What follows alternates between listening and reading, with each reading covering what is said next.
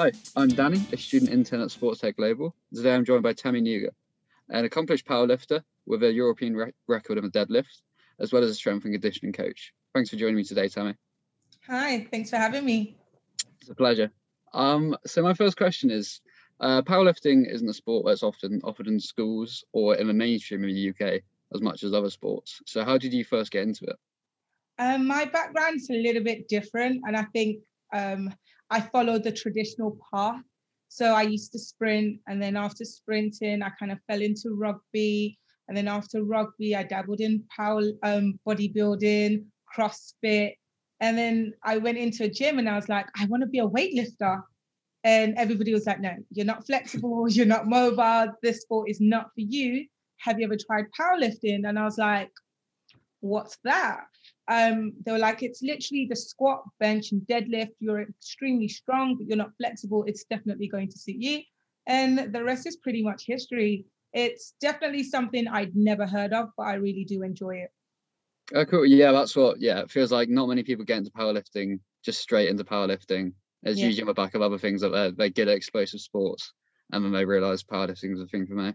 Exactly. Especially now with the rise of CrossFit, a lot of people are going into weightlifting or powerlifting because of CrossFit. So yeah. Yeah, definitely. So my second question is you're an accomplished powerlifter. You obviously take your training really seriously. So with the gym closures during the COVID-19 pandemic, how have you had to adapt your training? I've pretty much gone back to what we used to do back in the days of track.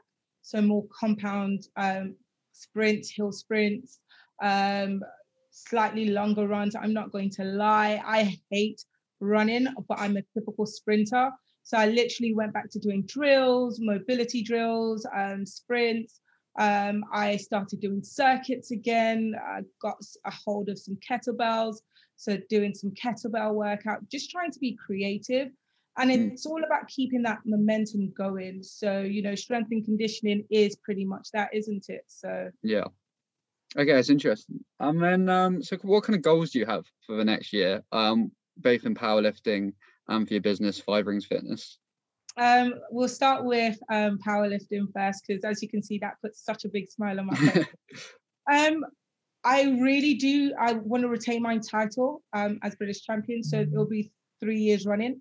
I want to come first in Europe, and I want to come top 3 in the world. So, I'm setting myself some big goals, but I think I can definitely achieve it. I've got an amazing team behind me to make sure we achieve it.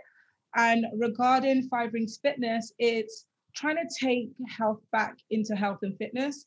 And as you and many people are aware, the sports industry and the fitness industry has kind of gone really commercial, where it's more about what you look like versus knowledge, skills, and technique. So trying to take it back to that. I've recently launched a virtual training platform that is bringing those qualities into the comfort of people's homes again.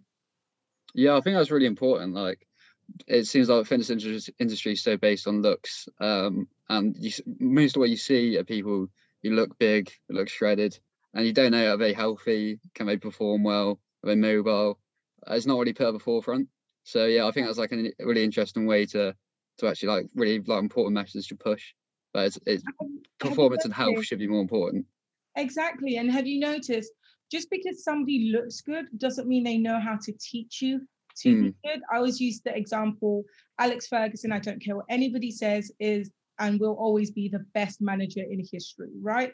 But he wasn't the best football player. And it's that kind of thing. Showing to people, yes, you want us to be fit and healthy, but we still have the skills to get you to your goals. We may not necessarily be an elite football player, but we know how to get you to become one, if that makes sense. Yeah, it definitely makes sense. Yeah. Anyway, thank you for speaking to me today. It's been really interesting chatting to you, and wish you the best of luck with your goals. Thank you very much. Nice speaking to you too. Have a great day. You too. Thank you for tuning in to yet another episode of Cafe 21. You can catch the visuals to the Hot Seat collection on our YouTube or on our IGTV page at STGC 2021. And tickets for our live conference happening on the 16th of October are now live on Ticketmaster. Check out our website, sportstechglobalconference.com, for more information. See you there.